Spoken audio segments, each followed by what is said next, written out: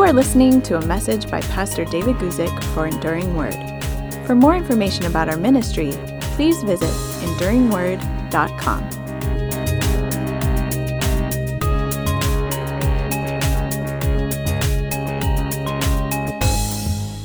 Well, good afternoon, everybody, or afternoon in whatever time it is for you.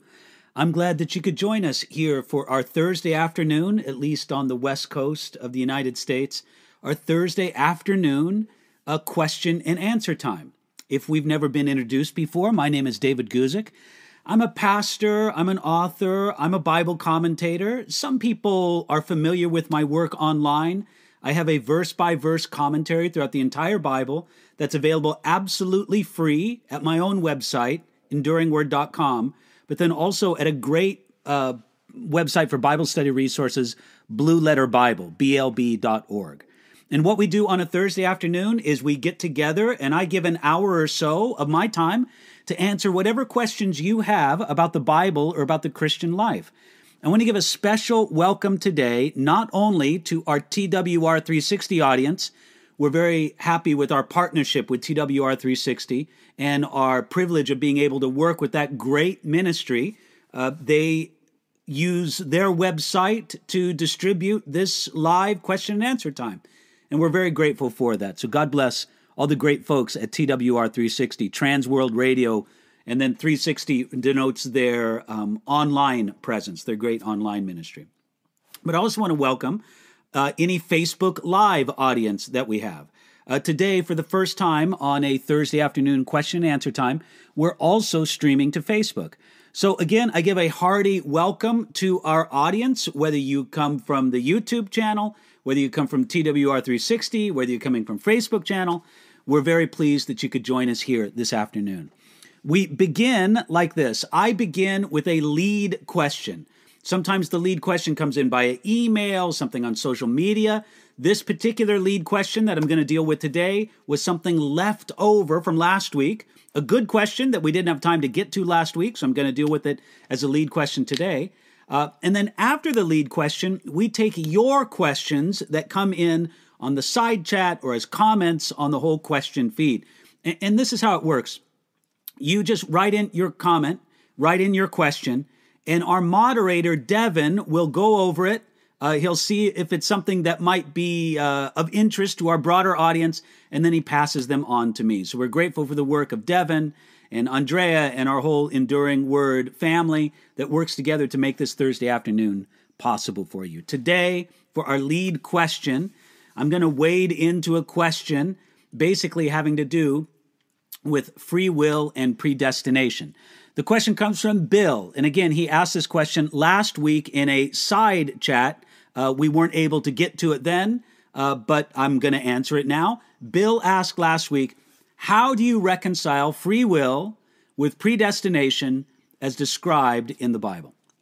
Well, Bill, that's a great question. And of course, it's a question that's caused a lot of contention among God's people. There's a great, if you will, difference of opinion.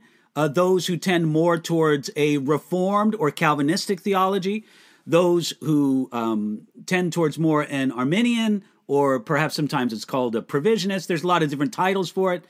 Then there's also Christians of different theological traditions that aren't even categorized by those things, those among the Eastern Orthodox and then other traditions as well. So your question, though, to me, even though it's a big one, even though it's a challenging one, let me give you my understanding of it. And I believe that we have two principles at work here.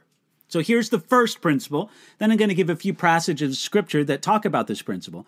The first principle is this: God is in control, and all things happen according to the good pleasure of His will, according to the counsel of His will.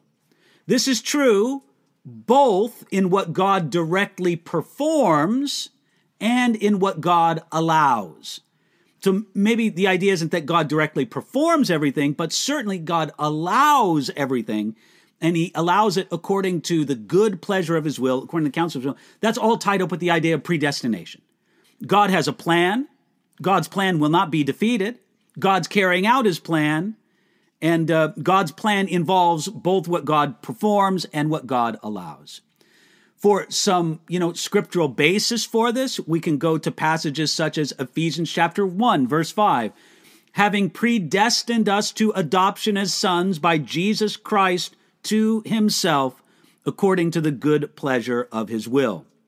Then also Ephesians chapter 1, verse 11. In him we have obtained an inheritance, being predestined according to the purpose of him who works all things according to the counsel of his will. So again, we see in these passages here that it's really just a matter of the will of God being predestined and him working out his eternal plan. We have an additional verse we could look at here. Well, those would just be the two verses that we look at immediately.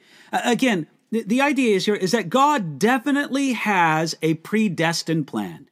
He is working all things according to the good pleasure of his will. And then as Ephesians chapter 1, verse 11 says, he's working all things according to the counsel of his will. God is in control. That's principle one. Now here's principle two. God speaks to us and deals with people as people with real choice, not as pre-programmed robots. From how the Bible speaks to us, we have every reason to believe that our choices matter, that we have what I would call real choice. Let's go over just a couple scriptures having to do with that.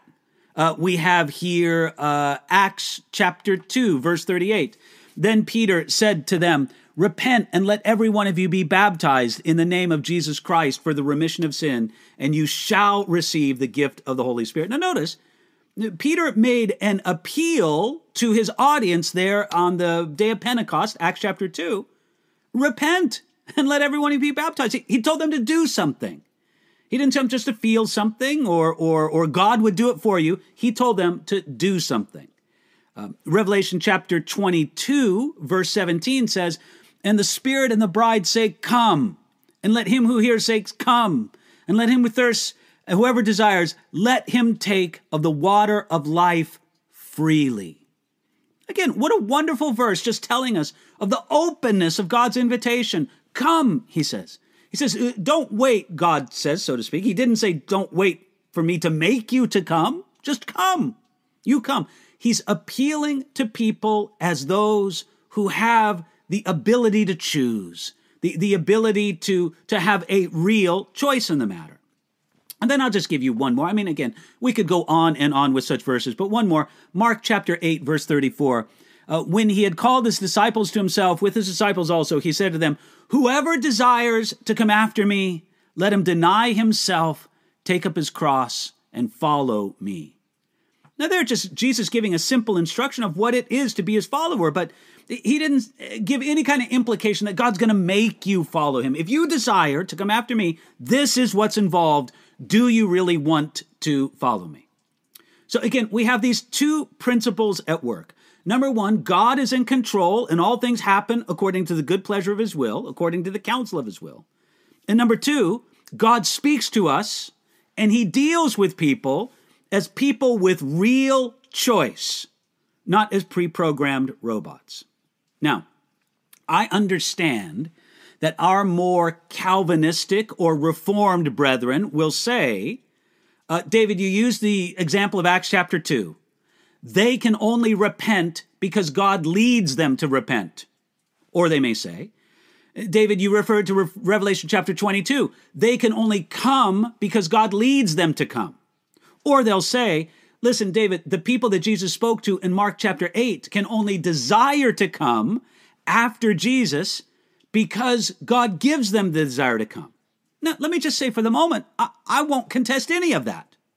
I will not contest at all the idea that God must work in a person before they can repent, before they can come to Jesus, before they can desire to follow him. I don't contest that one bit.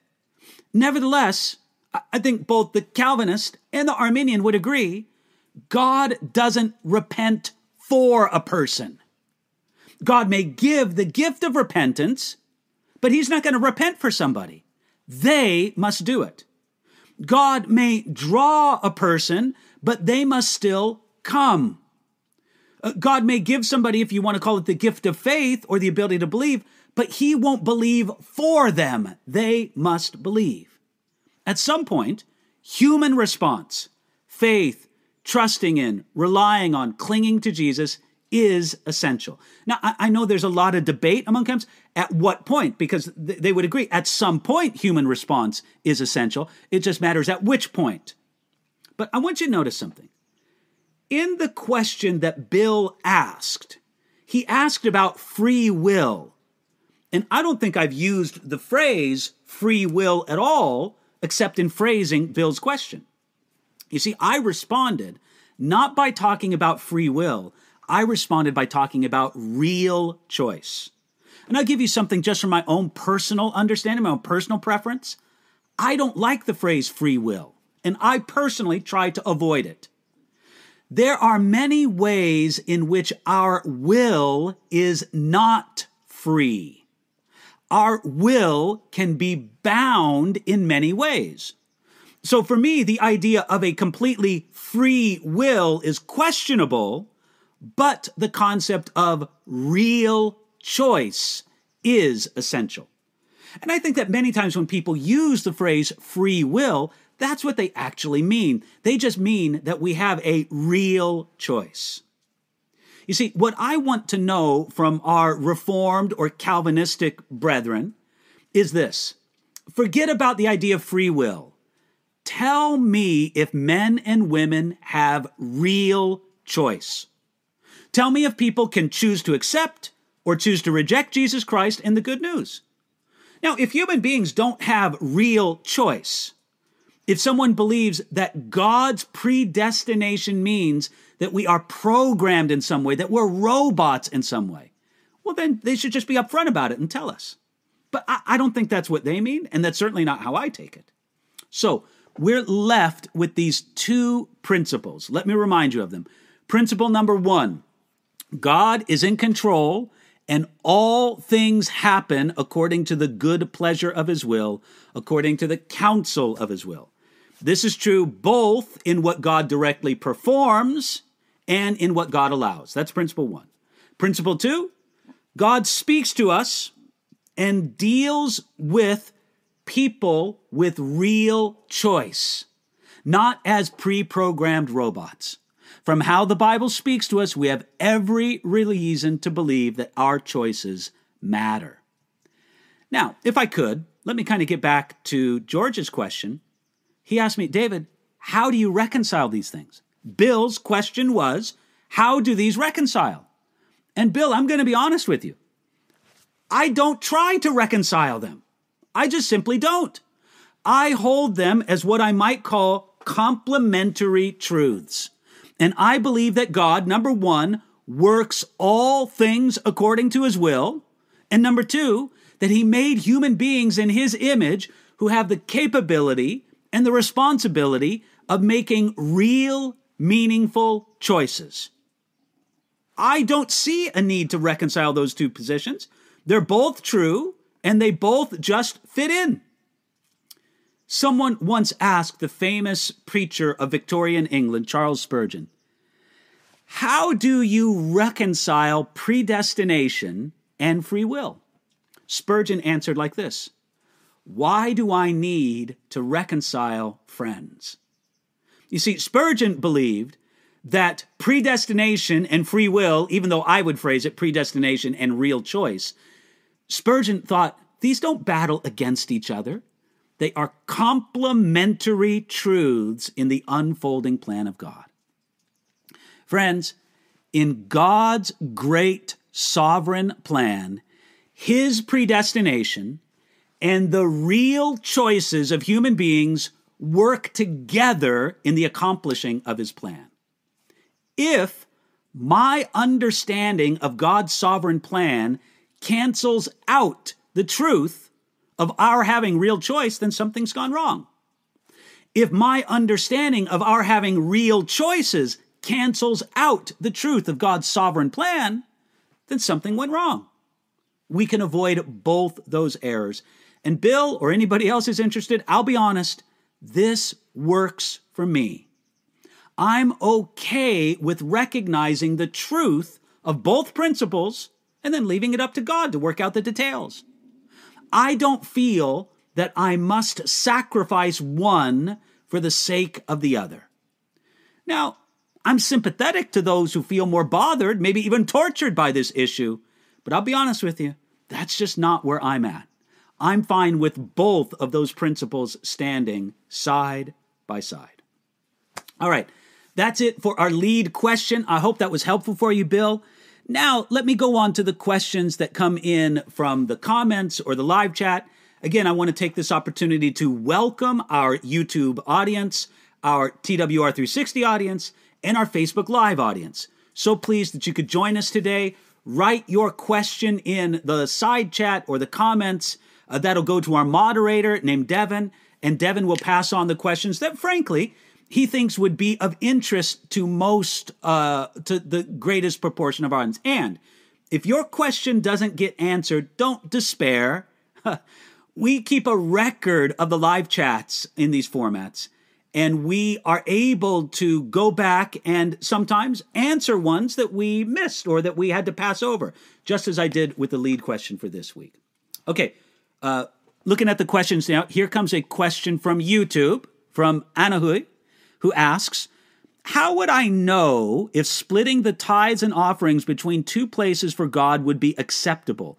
Are there any scriptures to show me? Okay, Anahui, this is a great question. And let me just say, God bless you for being a giver.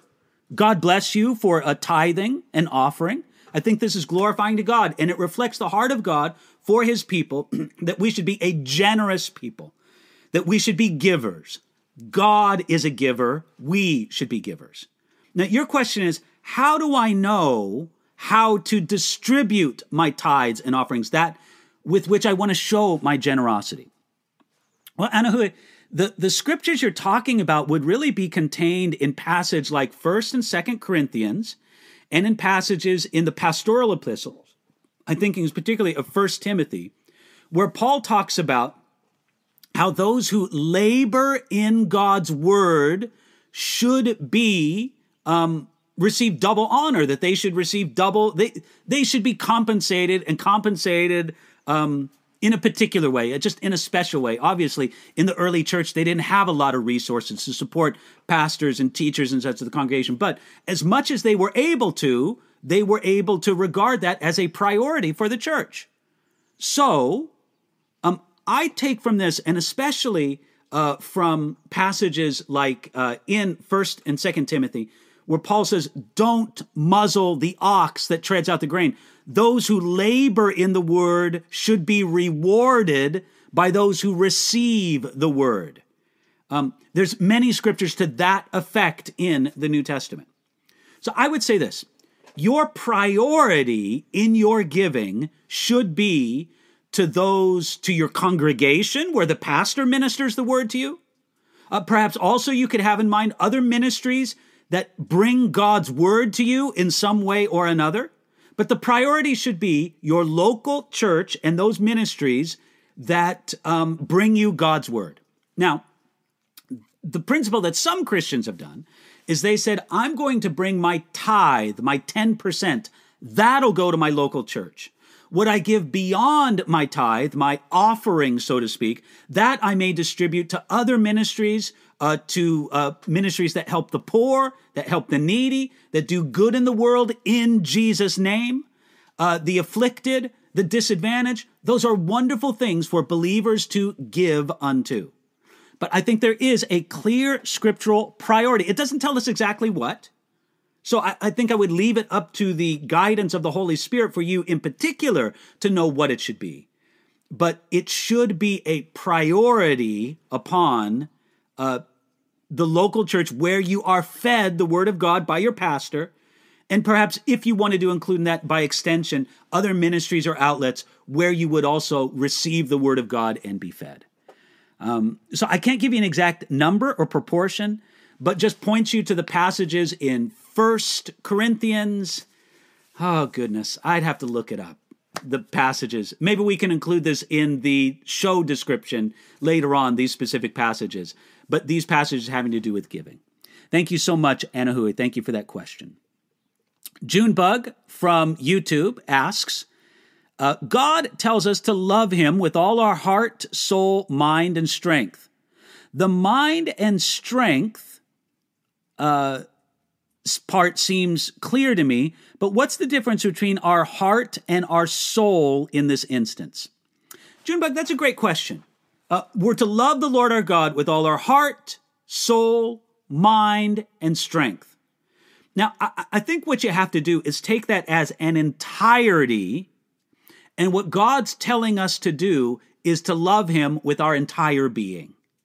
I don't think the reason for listing the different categories was so that we could separate those categories and kind of have a different love for God in our heart than in our soul, than in our mind, than in our strength. No, the idea is that we should just give an entire love to God for us, from the entire person, from the entire being. I really don't think that Jesus's purpose or intention in that at all was to make a division between those things and sort of get you to focus a different kind or a different proportion of love to different things. The package together just speaks to us very powerfully. We're to love God and honor Jesus Christ with everything that we are and everything that we have. Again, you described it well. Mind, strength, soul, heart, all of those things together. Okay, let me go to the next question here from YouTube with Angelina. Or Angelia, excuse me, I wanted to make sure I get your name right. Angelia says, are our lives in God's hands always? Can the enemy take our lives before our appointed time if we depart from God's will for our life? Angelia, let me just say two things. First of all, the devil does not hold the keys to life and death. Now, I'm not saying that the devil is unable, with permission to God, to be the agent of somebody's death. The Bible tells us that the devil comes to steal, kill, and destroy.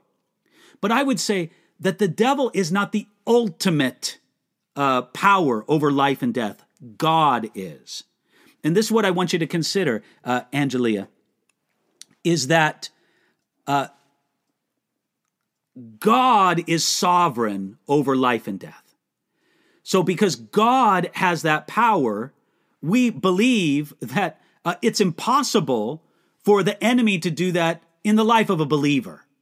The devil has no authority over the life of a believer in any sense. Now, perhaps God would allow, under the leash, so to speak. I mean, we don't believe that the devil's on a literal leash, but symbolically speaking, God allows the devil to do what he can and cannot do.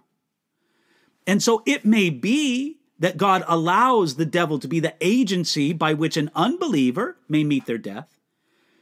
But it only happened under the allowance of God. So I do not believe, and I'll speak in regard to believers, that the enemy can take our lives before our appointed time if we depart from God's will for our life. I don't think it works that way for the believer. The power of life and death is in God. It's not in the devil. And anything that the devil may be able to do in his terrible work of stealing, killing, and destroying, he does only under the allowance of God in a particular situation. Okay, next one comes from Andrea. Andrea says, my 55-year-old believer friend, I assume this question comes from YouTube. My 55-year-old believer friend wants to marry her live-in boyfriend of 8 years. He's a non-believer. Her pastor told her that it's better to marry than to fornicate. She trusts her pastor implicitly. How do I respond? Wow, Andrea, this is difficult because what you have is you have a situation where you have a believer in significant compromise. And there's making things better and there's worse work towards making things best. I also have some questions that would be more suited to her particular life situation. I believe that there have been some situations, especially if younger children are involved, where it would be better for a believer to marry an unbeliever that they're living with and provide a better and more proper home, even though it's not good or it's not best that they would marry an unbeliever. From describing the age of your friend, it may be that there's no young children involved, that this may be only out of convenience. I would have to know more about the particular situation. But certainly the best thing would be for her to only marry another believer in the way that the Bible speaks. And by the way, I need to speak to this sometimes. We understand that the Bible says that a Christian, a believer, should marry only another believer. But it's not because those who have yet to believe upon Jesus Christ are all filthy, terrible marriage candidates, and there could never be any happiness or peace. That's not the reason why. Look, there are some people who are not yet believers who would in fact make a good husband or wife for somebody who's a believer. But this is why it's not because they're automatically disqualified because they're all rotten, terrible people, and a Christian should never have anything to do with somebody who does not yet believe. No, that's not the reason. The reason is because if someone is truly a disciple of Jesus Christ, that's what we mean by being a believer, don't we? We mean somebody who is a disciple of Jesus Christ. If someone is truly a disciple of Jesus Christ, then the ultimate purpose and goal of their life is following Jesus and honoring him. How can they really be joined together with someone who does not have the same life purpose at all?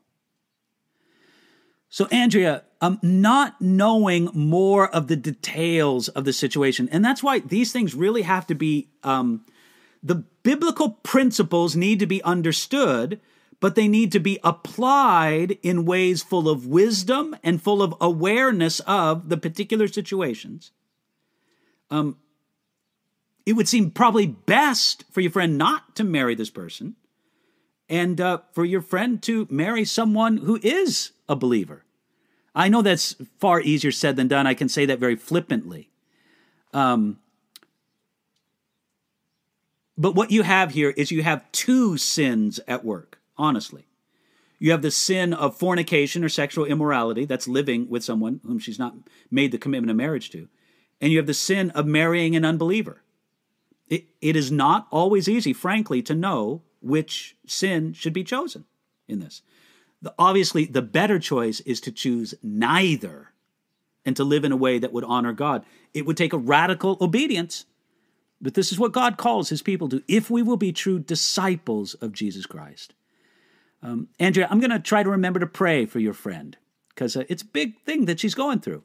And I pray that God would give her wisdom to really honor Jesus with her life. Next question comes from YouTube, from Joyce, who asks if trespasses and sins are the same thing. Joyce, let me answer this question quickly for you. I can answer that question by saying kind of. Essentially, they're the same thing, but yet the wording of it indicates a slight distinction. A trespass is to go over a boundary. We talk about people trespassing on property that they shouldn't, go onto. Trespassing is going over a boundary that you should not go over. A line is drawn and you cross it. Sin, technically, is to miss the mark. There's a target and you miss it and you've missed the mark. So they're very similar. The same action could be described as both going over a boundary and missing a mark. So there's a slight distinction, but often the scripture uses these as general terms without any emphasis on a specific aspect to it, just to describe sin and its many effects. I hope that's helpful for you there, Joyce. Next question comes from YouTube viewer Tunnelbana, our Subway viewer from Sweden, who asks, is Charles Darwin's scientific theory of evolution a lie from Satan? Does science lie to us about macroevolution and monkeys that became humans? Okay, well, let me be specific here, and I appreciate in your question that you made the distinction about macroevolution, because the principle of evolution is true. Biological organisms on Earth evolve. That's unquestioned. The difference is between what is sometimes termed, and I don't even know if these terms are current, maybe they're long passé, so whatever the proper equivalent term is in the modern day, just use that. But there's a difference between what could be called microevolution and macroevolution. Microevolution is where dogs adapt, sometimes through natural selection, sometimes through purposeful selection, guided selection, but dogs adapt into all different kinds of breeds and aspects of dogs. That's microevolution. Then there's macroevolution, which would be something like, to use a silly hypothetical, an amoeba becoming a dog, becoming a human. Microevolution is true and is glorious and should be studied to the highest extent. Macroevolution really has no concrete scientific evidence behind it, to my knowledge. Friends, look, I'm trying to be very transparent with you. I'm a pastor, I'm a Bible teacher, I'm a Bible commentator. I'm not a scientist. But if there is persuasive evidence for macroevolution, for one species actually becoming another species, for one kind of organism, from a reptile becoming a mammal, then I'm unaware of it, and it's certainly not widely publicized, if there is such evidence for that. So there are aspects of Charles Darwin's work and evolutionary theory which are understood and true. But the aspect of macroevolution, that human beings evolved from single cell organisms over a process of thousands of years without a God involved at all. Friends, that is a lie from Satan. And it's been a very, I don't know what the right word is, damaging, troublesome lie. Damaging and troublesome because at one time, human beings, at least in the Western world, lived with a vital awareness that they were creatures and had some responsibility towards a creator. That seems to be completely absent in the present day. And our world is not the better for it. So I hope that answers the question there for you. I don't believe that macroevolution is true at all. I know that there are people who try to propose the idea of theistic evolution. That is very troublesome to me from a biblical perspective. I don't buy into it at all. But again, we're not trying to express any difficulty with the concept of microevolution or just simply what happens through natural selection. Thank you for that question. Let me go to a Facebook question from Andrea, who asks, any suggestions for a good Bible reading plan or devotional for the new year? Well, Andrea, that's a great question. I would just challenge our viewers here with something that I've often said. If you want to do something good in your reading through the Bible, get a notebook. Maybe use a journal. Maybe you just use a notebook, but get something with plenty of pages in it. And begin going through the Bible chapter by chapter. I think it's good. Start at Genesis, go all the way through to Revelation. And I'm not going to tell you how much to read every day. I'm not going to tell you how many chapters to read. I'm not going to tell you to do it within a year, but I will tell you this. Start, and if you want to start on January 1st, that's a great day to do it. Start reading through the Bible chapter by chapter, and write a one-sentence summary of every chapter of the Bible. Write it with your own hand. Right, well, okay, look, many of you will key it into a keypad or whatever, but write it yourself. A one-sentence summary of every book of the Bible, of every chapter of the Bible. That will make you read the Bible thinking. You'll think, hey, I got to write a one-sentence summary of this chapter. What's this chapter about? It's kind of scary how often we read our Bibles on kind of automatic pilot, where when we're done, we could tell you almost nothing of what we just read. So my constant recommendation to people in their Bible reading is read through the Bible a chapter at a time and do a one-sentence summary of every chapter of the Bible. Hey, and when that's done, you're going to have a really cool notebook. That's why I say you should write it out with your hand, because you want a cool notebook when you're done. But, look, if you want to key it into your phone or whatever, it's not nearly as satisfying, but that's up to you. One-sentence summary of every chapter of the Bible. Thank you for that question there, Andrea. Now we have another question that comes from Facebook from Chuck. Chuck asks, how do you get victory over a besetting sin? Chuck, that's a great question. And really, it's a discipleship question. Whereas if I were to give you a really detailed answer, it would mean sitting down with somebody over a cup of coffee and talking maybe for a couple hours and doing some deep probing about where things are at in your life. But I can give you some general principles. First of all, number one,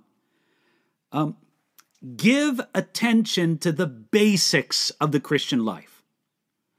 Reading your Bible, regular prayer, getting together with other Christians, giving your time in some way to serve God and His people. Give attention to those basics in the Christian life, even if you're still struggling with that sin. You need spiritual strength in your life. And I believe that God has ways appointed that He builds spiritual strength in our life. And part of that has to do with just the basic Christian practices of discipleship. Spending time in God's Word, not just reading it on automatic pilot, but really thinking about it and meditating upon it. Scripture memorization. Remember that phrase from Psalm 119, your word have I hidden my heart that I might not sin against you. Scripture memorization is great. Prayer. So give attention to the basics of the Christian life, number one.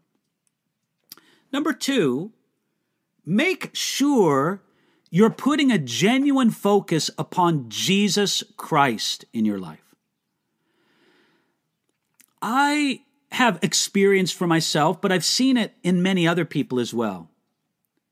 People who are troubled by a besetting sin, and they are so troubled by their besetting sin that they put far more focus upon their besetting sin and a desire for victory than they put upon Jesus Himself. Friends, we should not be in that place. Keep a focus on Jesus. I'm not saying give no attention to besetting sin. Okay, God forbid. But make sure that you're pursuing after Jesus. That you're relying as much as you're able on the power of the Holy Spirit. Give attention to the basics. Put a focus upon Jesus. And then in some cases, it's wise to make yourself accountable to another brother, or if it's a sister, to another sister. In Christ, of course. I say this accountability because accountability is not a magic bullet. It's not a magic solution, because accountability only works as much as you want it to work, as much as you're willing to be honest and open and transparent about it. And it also depends somewhat upon the capability of the person who's supposed to be holding you accountable. So accountability with another person is good, but I think it's even more important to give attention to the basics of the Christian life, to keep a focus on Jesus, and then have some accountability. I'll give you one other solution here, one other path to seek after, Chuck. I spoke of the basics of the Christian life, the Christian experience. Don't neglect fasting in the midst of this. Chuck, fasting is a way that we help subdue the strength and the power of our flesh. It's a way that we tell ourselves no for the glory of God. Don't neglect that as a way to find increasing strength in the battle against sin. Hope that's been helpful for you, Chuck. Let me go on to another question from our YouTube audience, from Joel. Let me say one more time before I do that I want to welcome our audience from YouTube, from Facebook Live, and from TWR360. So pleased that you could join us here this afternoon. Joel asks this question. Does the Bible ever tell Jews not to be circumcised and to observe the Jewish feasts? I know it says Gentiles don't have to live like Jews, but should Jewish people still follow Jewish traditions and feasts? Joel, they certainly have the liberty to follow Jewish traditions or feasts. They just should not feel that it makes them any more right with God. If a Jewish person wants to undergo, for the sake of their male children, the ritual of circumcision, they have perfect liberty to do it. Just don't think it makes you any more right with God. They have perfect liberty to keep the feasts, especially as they are fulfilled in Jesus Christ. Passover, tabernacles, all the rest of them. Just don't feel that it makes you, or think, I should say, that it makes you any more right with Jesus Christ. That's really what we're talking about here, Joel, is that simple truth that we are made right, not by right with God. We are put in right relationship with God, not by the things we do, whether they're good moral works, ceremonies, traditions, but by who Jesus is, his perfect obedience for us, and what he did for us, especially at the cross. So that's how I would explain it, Joel. They have freedom to do as they please. If they want to, wonderful, praise the Lord. But it just doesn't make them any more right with God. Okay, another question from our YouTube audience. Maggie asks the question, can you please tell me why wisdom is called she in Proverbs? I thought the Holy Spirit is wisdom. This is very confusing. Maggie, I don't take that as a big deal. Wisdom is honored as a she just because, let's face it, women often reflect a lot of wisdom. But it's not being used for the person of God. So wisdom here is being personified, such as somebody might personify faith, such as somebody might personify goodness or something like that. Wisdom is being personified, but it doesn't mean that it's saying that God is Lady Wisdom. It's simply a personification of a biblical virtue and pursuit. So it really doesn't reflect back to the Holy Spirit being a woman or any other member of the Godhead. It's simply personifying it.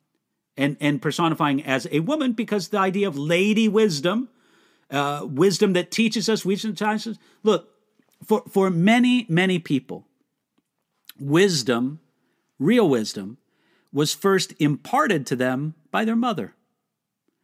It's a beautiful and touching figure to give to wisdom, to personify it as a woman. But again, it just doesn't reflect. Nowhere in the Bible is saying that God is equal to wisdom, that God is the Lady Wisdom personified in the book of Proverbs. So Maggie, I hope that answer is helpful to you in some way. Okay, Jeremy asked a question. I don't know if this comes from YouTube or Facebook, but Jeremy asked this question. My question is about Zechariah chapter 12, verses 10 through 14. It refers to the families of David, Nathan, and Levi mourning. Is this representative of Jesus being our king, prophet, and priest? Let me just say, Jeremy, yes, absolutely, this is prophetic of Jesus. when it says in Zechariah chapter 12, verse 10, then they will look upon me whom they have pierced. Yes, they will mourn for him as one mourns for his only son, and grieve for him as one grieves for a firstborn. Absolutely. That is prophetically referring to the nation of Israel coming in repentance. Now, like many prophecies, it could have a near fulfillment and an ultimate fulfillment, a lesser fulfillment and a greater fulfillment. But the ultimate and greater fulfillment of this is what the Apostle Paul wrote about in Romans chapter 9, 10, and 11, Israel eventually coming to faith in their Messiah. It's what Jesus said when he looked over Jerusalem at the triumphal entry, or on the same day as the triumphal entry. He said that I will not return to you until you say, blessed is he who comes in the name of the Lord. And there will come a time when Israel recognizes their Messiah for who he is, Jesus Christ, Jesus of Nazareth. And so, Jeremy, yes, this is speaking prophetically of Jesus. I would recommend to you my commentary in Zechariah chapter 12. Again, I have a verse-by-verse commentary on the entire Bible, and you can just go to it at enduringword.com, or you can look it up at Blue Letter Bible, blb.org, and you can take a look at my commentary on Zechariah chapter 12, and that'll probably give you a more detailed explanation of what we're talking about. Okay, Rose asks a question. Is death a form of healing when someone dies? Well, Rose, I would say for the believer, yes. You know, when the believer passes from this life to the next, they are going to heaven where there's no more tears, where there's no more pain, no more suffering, no more weakness of body. We are resurrected in Jesus Christ. That's healing. I'll never forget what I read in one of these old Puritan commentators. I think maybe it was John Trapp. He talked about a man who was on his deathbed, and he was in some pain, and his family's around him, and they asked him, well, how do you feel? And this is what he said. He said, almost better. And he died soon after that. You know, man, that's grace. That's the kind of grace I hope to have if I'm ever on a deathbed in those circumstances. Just be able to say, listen, I'm hurting right now, but I'm almost better. The solution to my problem is almost at hand, and that's resurrection. I believe that God's salvation for us and to us is given to us body, soul, and spirit. And it will ultimately be completed at the resurrection, where we will have a body that will never, ever again know weakness or sickness or disease of any kind. That is ultimate healing. We are grateful that in the here and now, God does wonderful works of healing.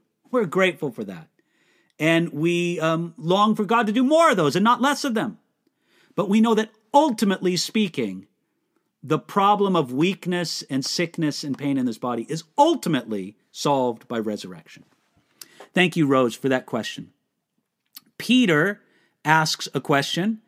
Is it biblical to decree and declare and to redeem the earth or the place we intend to be? Peter, I'm not big on this. I think that this often, again, I would have to speak to each individual case.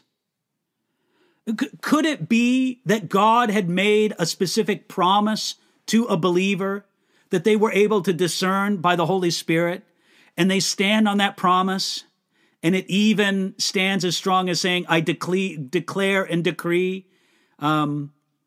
It could. So I don't want to exclude the possibility, but I'll be very honest with you, Peter. It seems like a lot of this to me is just arrogance from Christians or ignorance. It's just big talk. They really don't have a promise or an assurance from God. We can rest with great confidence on the promises of God. Those promises come to us primarily in and through his word. I do believe that God can, by the Holy Spirit, communicate a promise to his people today. But that is, that's subjective. And I think Christians should be careful of it. We do not have dominion over the entire earth as individuals in the sense that some people seem to think that we do. I'll just leave it at that. Next question comes from YouTube, from Luciana. Luciana asks, could you recommend a book to read this new year, please? Maybe something you've read recently that you really enjoyed. All right, I'm going to look back here on, okay. Luciana, I'm going to recommend a book to you, and it's an old book. I'm showing you the old cover. This is an old hardback edition I have of it. Now it's available in paperback. But look for this book, The Jesus Style by Gayle Erwin. Gayle is a good friend and a godly man, and let me tell you, this is an outstanding book. It's easy to read. Gayle has a wonderful conversational style, but I recommend strongly that you read this book. It's a great book for the new year, Luciana. The Jesus Style by Gayle Erwin. I don't expect Gayle Erwin's listening to this, but if somehow he is, God bless you, Gayle. I love you, brother.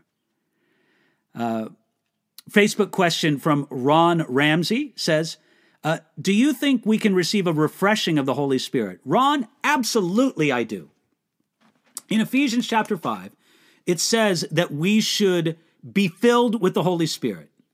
And I'm not an expert or have much familiarity at all, to be honest, with the New Testament Greek, but I know how to read the people who are and who do have great expertise in it. That phrase, be filled with the Holy Spirit, is given in the sense that it should be a continual experience. I think that we should pray every day, God, fill me with the Holy Spirit. Now, not in the sense that we weren't filled before. We don't say, Lord, fill me with the Holy Spirit, with a sense that we deny that we've been filled before, but with the sense that we want to receive his love anew every day. We want to receive that filling of the Holy Spirit. We are, as some people have put it, leaky vessels that need a continual filling of the Holy Spirit. So, Ron, I would recommend to you that every day you make it a concerted part of your prayer. Lord, I want to be filled with the Spirit today. I want to walk in the Spirit today. That's a great prayer to pray coming into the year 2022. And now our last question for the day from Jesper. God bless you, Jesper. See you soon. Couple of weeks or so, several weeks, couple of months maybe. Jesper says, Ephesians chapter 5 and 1 Corinthians 14 mentions apostles being a gift to the church from Jesus. Are there apostles today? Jesper, I would give it to you this way. It depends how you define apostle. If someone wants to define apostle as the foundational leaders of the church who have the authority to command the church universal and God used to relay scripture to the church, no, there are not apostles like that on the earth today. And there have not been since the first century. If somebody wants to say, God has used certain people to be leaders not only of congregations, but of movements, to be special ambassadors, because really that's what the word apostle means. It means an ambassador.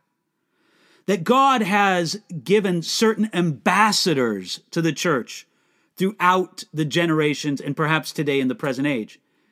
Okay, there's some allowance for that. Here's my problem with it, Jesper. I got to say, I've never seen somebody take the title apostle or receive the title apostle. Maybe they don't take it, but other people call them apostle. I've never seen that happen without some weirdness involved. Look, I've had people try to convince me that I'm an apostle. No, thank you. I think anybody who truly was an apostle would have the sense to not use that title. Things get weird when the apostle comes in. And I don't mean weird in the sense of crazy, but it's like a power move, an authority move. I'm an apostle. You must call me apostle such. That makes things weird either for the person who's receiving the title or for the person who's giving the title. So if somebody wants to make the argument that there are in a lesser sense apostles today, not in the foundational New Testament sense, Ephesians chapter 2 verse 20 says that God built the church on the foundation of the apostles and prophets, and we have the apostolic record right here. It's funny. I don't think I'm an apostle, not by any means, but I believe that I have apostolic authority when I'm preaching from the Word of God, because this is the record of the apostles and prophets. So not in that sense. If somebody wants to declare a lesser sense, I think it could be true, but at the same time, I avoid the naming of it because it just seems to make things off kilter. It'll cause strangeness either in the people calling the one apostle or the one who receives the title apostle. That's my take on it, Jesper. Maybe we can talk about it more over a cup of coffee in a couple months. All right, everybody. Again, I want to say thank you to our YouTube audience, our Facebook audience, our TWR360 audience. And I want to say, if you would like a ministry report as to what is going on, what God did in 2021 through Enduring Word, the ministry that I'm associated with that produces these free Bible resources, and if you would like some prayer requests for the coming year, plans and prayer requests, go to the YouTube channel, look up on our YouTube channel, the ministry report for 2021. We just did it just this last Tuesday. It should be easy to find. Look it up. I'd love for you to see that video, and I'd love for you to be praying for the work that we do at Enduring Word. Our heart is to distribute free, quality Bible resources, my Bible commentary and other resources, absolutely free of cost, no ads on the websites, no paid ads, and distributed broadly all over the world in many languages. I appreciate your prayers in helping to make that happen. God bless you today. So glad you could join me. Have a blessed and wonderful new year. And God willing, and if we live, we'll do this next Thursday, get together for that. God bless you. Thank you for joining us today. You've been listening to a message by Pastor David Guzik for Enduring Word.